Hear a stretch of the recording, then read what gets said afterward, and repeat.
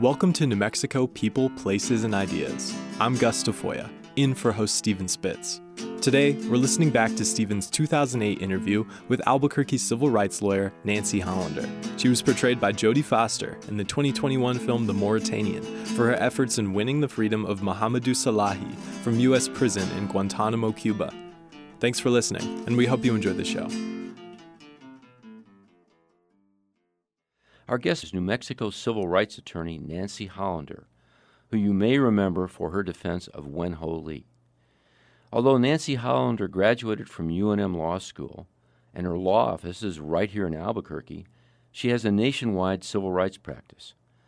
Today we'll talk with Nancy about what it's like to represent a Guantanamo detainee, her defense of a Muslim charity against terrorism charges, and her suit to stop the Bush administration from warrantless wiretapping. Three major cases of great interest to all. Thank you so much for being here. Thank you, Steve.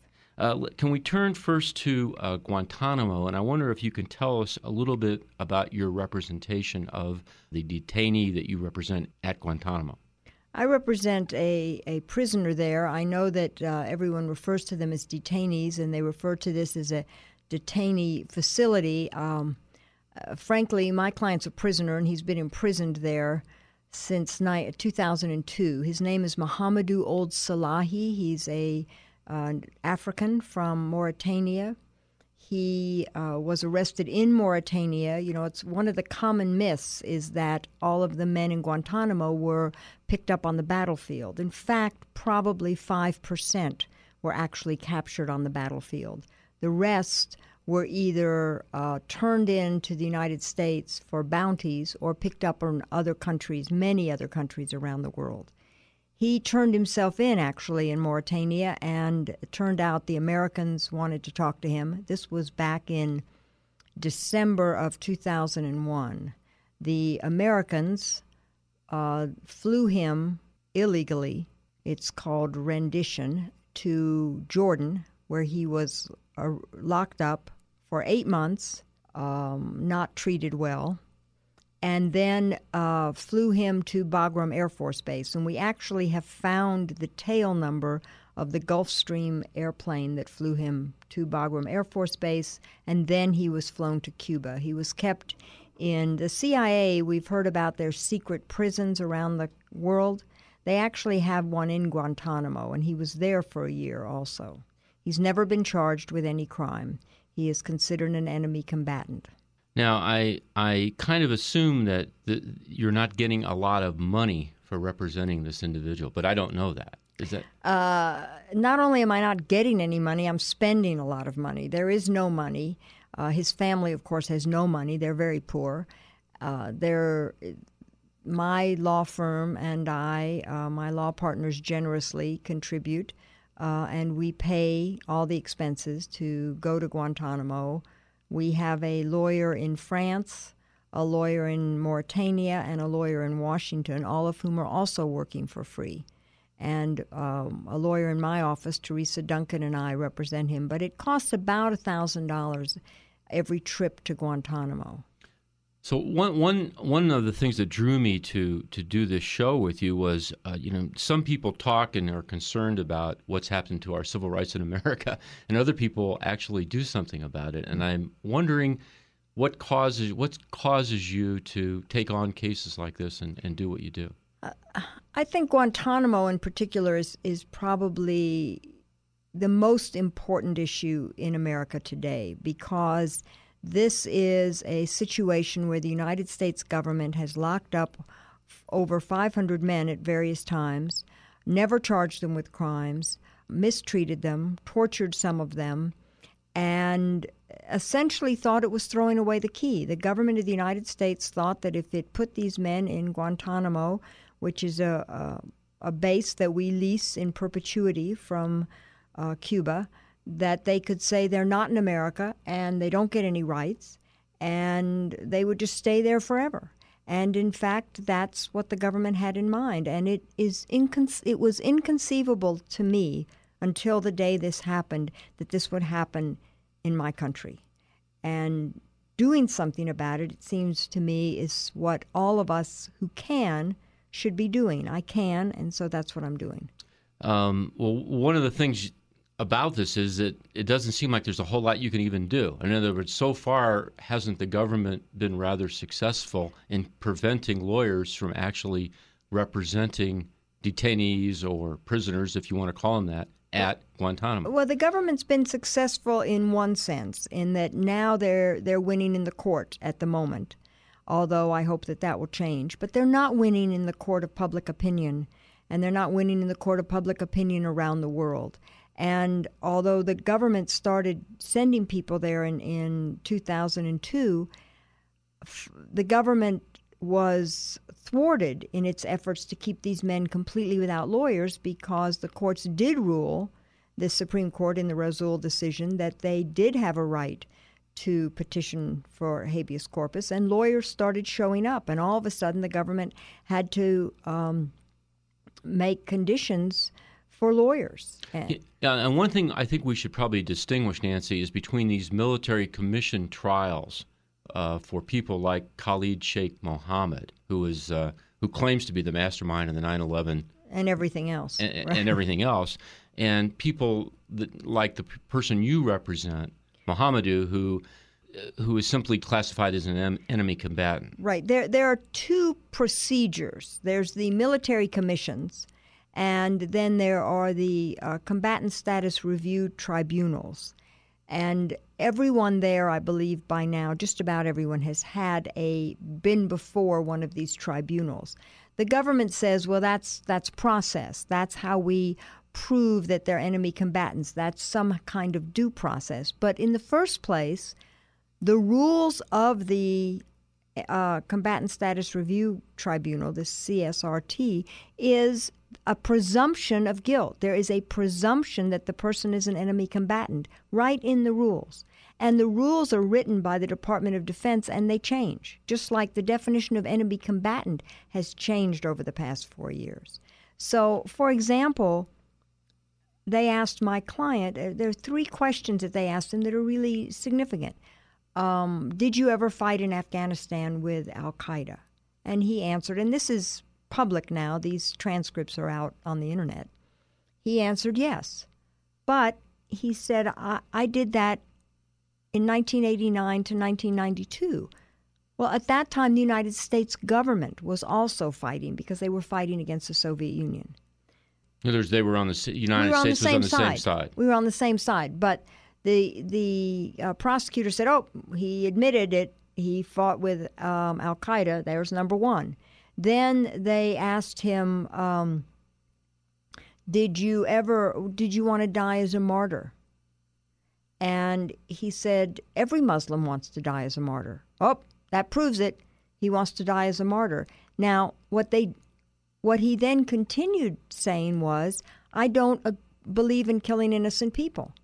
And the prosecutor, to show how little our government understands, said to him, how can you be a martyr if you don't believe in killing innocent people? Which means absolutely no understanding of Islam, none at all. And my client explained it to him, but that didn't matter. What's the explanation? That virtually anyone who doesn't die of natural causes can be a martyr. If he dies of dysentery, if someone dies in the West Bank because they can't get across a border crossing because an Israeli guard won't let him through, that person dies as a martyr. If a woman dies in childbirth, she dies as a martyr. It's very broad. I see. And there are some people who believe that if you commit suicide, you absolutely cannot be a martyr.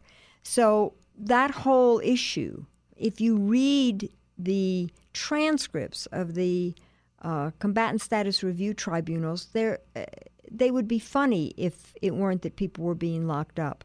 There are people who were, the Taliban, for example, conscripted people against their will. And there's a transcript of one of the CRSTs where someone said, well, how long were you with the Taliban? He said, well, 3 months. What did you do? I was in prison. Why were you in prison? Because they arrested me and captured me and locked me up. And, well, you were with the Taliban, enemy combatant, end of story. And that's to be distinguished from people like Khalid Sheikh Mohammed or David Hicks, the Australian, who are charged with specific criminal acts and who can be sentenced for those criminal acts. For criminal acts, right. My client and most of them have never been charged with any crime. If you've just tuned in, this is a KUNM special on New Mexico Places, People, and Ideas. My guest is civil rights attorney Nancy Hollander, and my name is Stephen Spitz. So, Nancy, what can you do to help this individual in Mohamedou? Because, as I understand it, you can't attend these hearings. That's right. We can't attend the hearings. We have filed a petition for a writ of habeas corpus for him.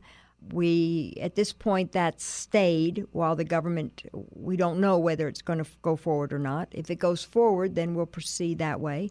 We can visit him, and we try to visit him every other month, just so that he has some contact with human beings. We write to him. He writes to us, and we'll just have to keep finding other ways to try to assist him until hopefully we get him out someday. Well, my understanding is that after the United States Supreme Court issued a decision essentially saying the Guantanamo detainees have habeas corpus rights, Congress passed a statute that took away the jurisdiction of the federal courts to hear these cases, and now the D.C. Court of Appeals has agreed with Congress and said that's constitutional. So as matters stand right now, essentially there's really nothing that can be done for these people, as I understand it. From the legal standpoint, you're correct, but it's hoped that the Supreme Court will again look at the case, all these cases, and will again decide that they have a right of habeas corpus. And lawyers are still permitted to go to Guantanamo. We're not sure how long that will last, but my co-counsel is going next week, for example. We can continue to argue in the court of public opinion. We can continue to argue with the European countries and put pressure on the government and pressure on the other countries to take their people back, and that's what we'll have to continue to do. Well, another facet that I wanted to ask you about was the claims of torture, and I believe I read in the Supreme Court decision that the Geneva Conventions do apply to Guantanamo detainees and that they could raise questions of torture. And I'm wondering whether or not, for example, was your client exposed to any torture? My client was exposed to torture, and he was tortured in Guantanamo in a secret CIA prison. Some of what he has written about that is more or less public. A good bit of it is not, because as soon as he's written us about 500 pages. He writes beautiful English. He also reads and writes French, Arabic, and German. But as soon as he started writing about his conditions, the government stamped his documents not as classified, but as protected. Something that they essentially made up, which means it's not classified. I can carry it around with me. I can send it to my counsel who are foreign, but I can't share it with the press or the public. So I'm limited in what I can talk about that he said. What can you do, if anything, based on the fact that he was tortured? Are there any actions that you can take? There are not really any actions to take at this point. If he's ever charged with something and they try to base it on any statements he made, then we'll have an issue. But if they don't charge him, as they know, there's no remedy. So these people, I mean, they're really in a complete black hole. That's a complete black hole. It is a bottomless pit. And they're in this hole for the rest of their lives. Unless we can figure out a way to get them out. And my feeling is that the best way to get them out is to have the entire world community explode against the United States for doing this. And this is despite the fact that there's no real criminal charge against your client or any of the other so-called enemy combatants? No. I mean, some of them the government has evidence and some it doesn't. The government claims to have evidence against my client. The government thinks they have very serious evidence against him. My feeling is if they believe he's as bad as they say he is, well, then let's have a trial and find out. I'd like to move on to the second matter, the Holy Land charity that you represent. And I guess you represent not only the charity, but one of the individuals that are charged with terrorist acts. And I wonder if you can just tell us a little bit about that case. The Holy Land Foundation was the largest Muslim charity in America until it assets were frozen, and it was closed down in December of 2001, December 4th. Several years later, in 2004, 7 individuals, 5 of whom are in the United States, were charged with providing material support to Hamas. And my client, Shukri Abu Bakr, is one of those. The case is pending in Dallas. It will go to trial in July. Our clients and the Holy Land Foundation were charged with providing humanitarian aid to organizations that are controlled by Hamas. Hamas is a designated terrorist organization, been designated as a terrorist organization by the United States government. They're not charged with providing any guns. They're not charged with providing suicide belts. They're charged with providing charity, but providing it to organizations that the United States government says were controlled by Hamas. And I might add that the United States government provided charity to exactly the same organizations during the same time frame. Well, that's stunning. Yes, it is stunning. But I guess even more stunning. But the government doesn't think that's relevant. I guess I'm not a criminal lawyer, but I've never heard of a charge like this. Are there charges like this against people in the United States too? Well, this is the United States. No, but I mean, right. For example, like the Crips and the Bloods or the Mafia. No, you're providing material support to families or to charitable foundations that might somehow result in criminal activity. I've never heard of that. It's a very the statute. There's a statute that makes it illegal to provide any support to a designated terrorist organization. So it's a unique statute. It's a pretty unique statute. I see. To go back to Mohamedou for a minute, he is on the designated terrorist list. He shouldn't be, and that's some confusion between him and his brother-in-law. But in order to represent him, even for free, I had to get what's called a license from the Office of Foreign Asset Control at the Department of Treasury. Otherwise, I would be providing material support to a terrorist. So the government's position is that these charity committees, these are committees and organizations in the West Bank who provide charity, they're Muslim charities. Muslims are required to tithe, essentially. It's called zakat, the Arabic word, and they set up committees so that if, for example, someone wants to give their annual tithe and they don't know who to give it to, they can give it to this committee and they'll find the people who need it. Nobody alleges that the money that Holy Land sent did not go to needy families. Nobody alleges that they were not needy. The Palestinians are destitute. And in the Muslim religion, orphans are particularly important because the Prophet Muhammad was an orphan. So it's very important to give money to orphans. And that's what Holy Land did. A pittance, $45 a month. And you're saying the government gave money to these same organizations and people? And to this day, USAID is still giving money to some of these same organizations. Well, but to flip it around, it seems to me that if you think about Hamas and you think about Israel and you think about Fatah, they're all what I would term terrorist organizations in the conventional sense because they're using violence or the threat of violence to try to achieve some political end. They're just fighting among themselves about what the political end should be. Well, and some people would make that argument, a political argument. Our position in our case is that the politics really don't matter. What matters is our clients were providing charity. The government has to prove that the people they gave it to or the organizations they gave it to were controlled by Hamas. If the government can prove that they were controlled by Hamas, then they've made their case because it's illegal. Our position is they cannot prove that. These organizations exist to this day, and the government's list of designated terrorist organizations is huge, hundreds of organizations on it. Well, these zakat committees, these charity committees, to this day, now 7 or 8 years after Holy Land was closed down, are still not on the U.S. designated terrorist list. So one of the things you're not going to try to prove in your case is that Hamas is not a terrorist organization. No, we're not going to. We're prohibited by statute from contesting the designation. The United States has designated a terrorist organization. We can't even contest that. and we're not going to. And my clients were never supporters of Hamas. They were never political. They simply wanted to provide charity. So what brings you to want to defend these people in this case? Well, I'm a criminal defense lawyer, primarily. That's what you do. That's what I do. And I believe that the government has an obligation, if they're going to bring a case, to bring it using honest, ethical evidence and to prove their case beyond a reasonable doubt. We got involved with the Holy Land Foundation back when it was a civil case. When it first was designated, we fought the designation in 2001, and we lost.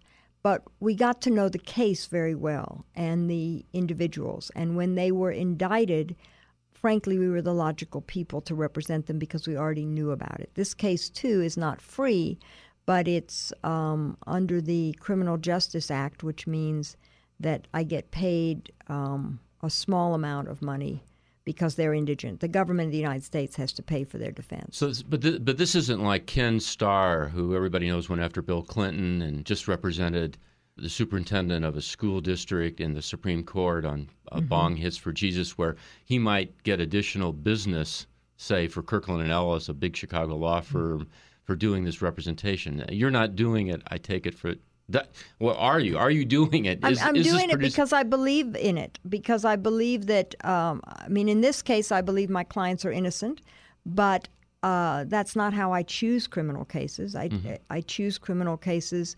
They come to me, and I generally take them unless there's some reason not to. But this case I really believe in, and I believe in these people. I got to know them very well, and I believe that we could provide a defense for them because we already were familiar with this case. And you have to understand, the government had wiretaps for 10 years on 8 different phone lines, and that information is all classified. The government is starting to declassify some of it, but it is a huge amount of paper involved in this case. And for someone to come in who doesn't know anything about the case, anything about the history, anything about the Israeli-Palestinian conflict, we'd already learned it. So we were the right people, I think, to do it. If you've just tuned in, this is a KUNM special on New Mexico Places, People, and Ideas. My guest is civil rights attorney Nancy Hollander, and my name is Stephen Spitz. And I'd like to just shift to the subject you really kind of suggested, which is wiretaps, because you're also a plaintiff in a case to try to stop the government from wiretapping lawyers. And can you tell us a little bit about that case? Well, several months ago, it's maybe been a year ago now, we discovered that the government had for quite a while been illegally wiretapping individuals. The NSA, National Security Agency, had been illegally wiretapping. There's a law in this country, and there's a whole court set up about the FISA court, the Foreign Intelligence Surveillance Act court. Right.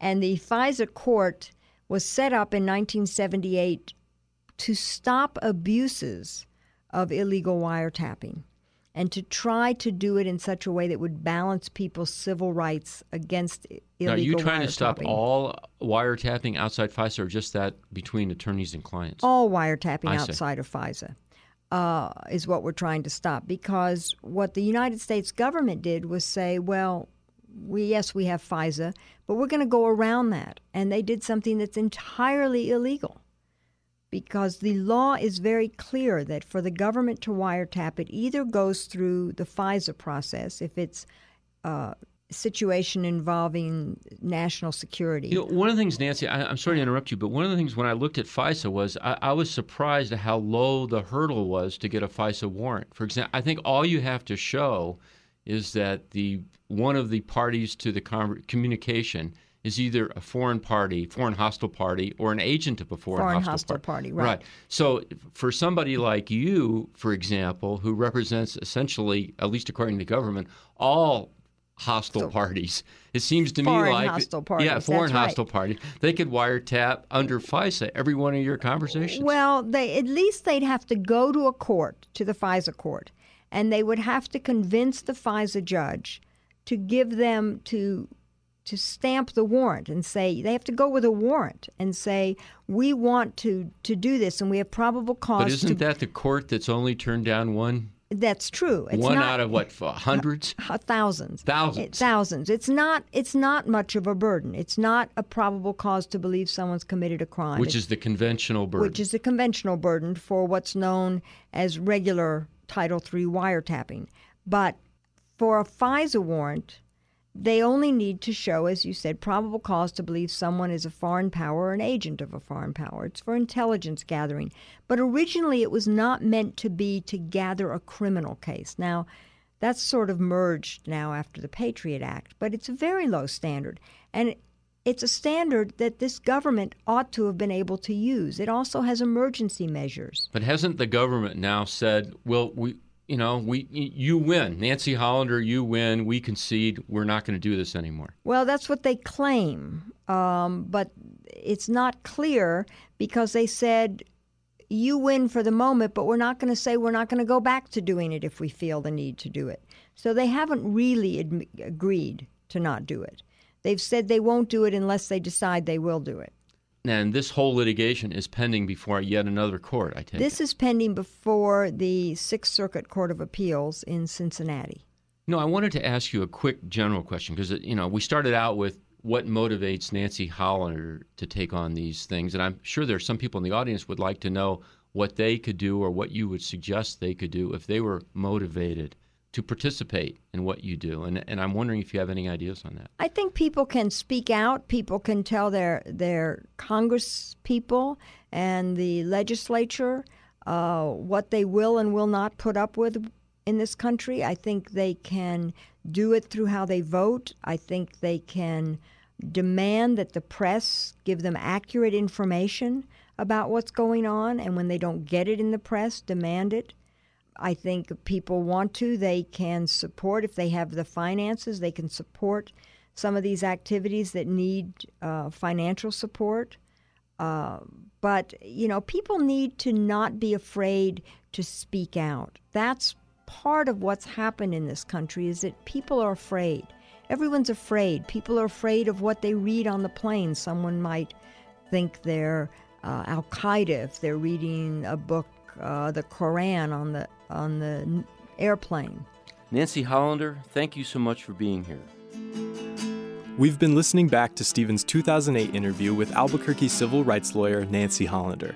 She was portrayed by Jodie Foster in the 2021 film The Mauritanian for her efforts in winning the freedom of Mohamedou Slahi from U.S. prison in Guantanamo, Cuba.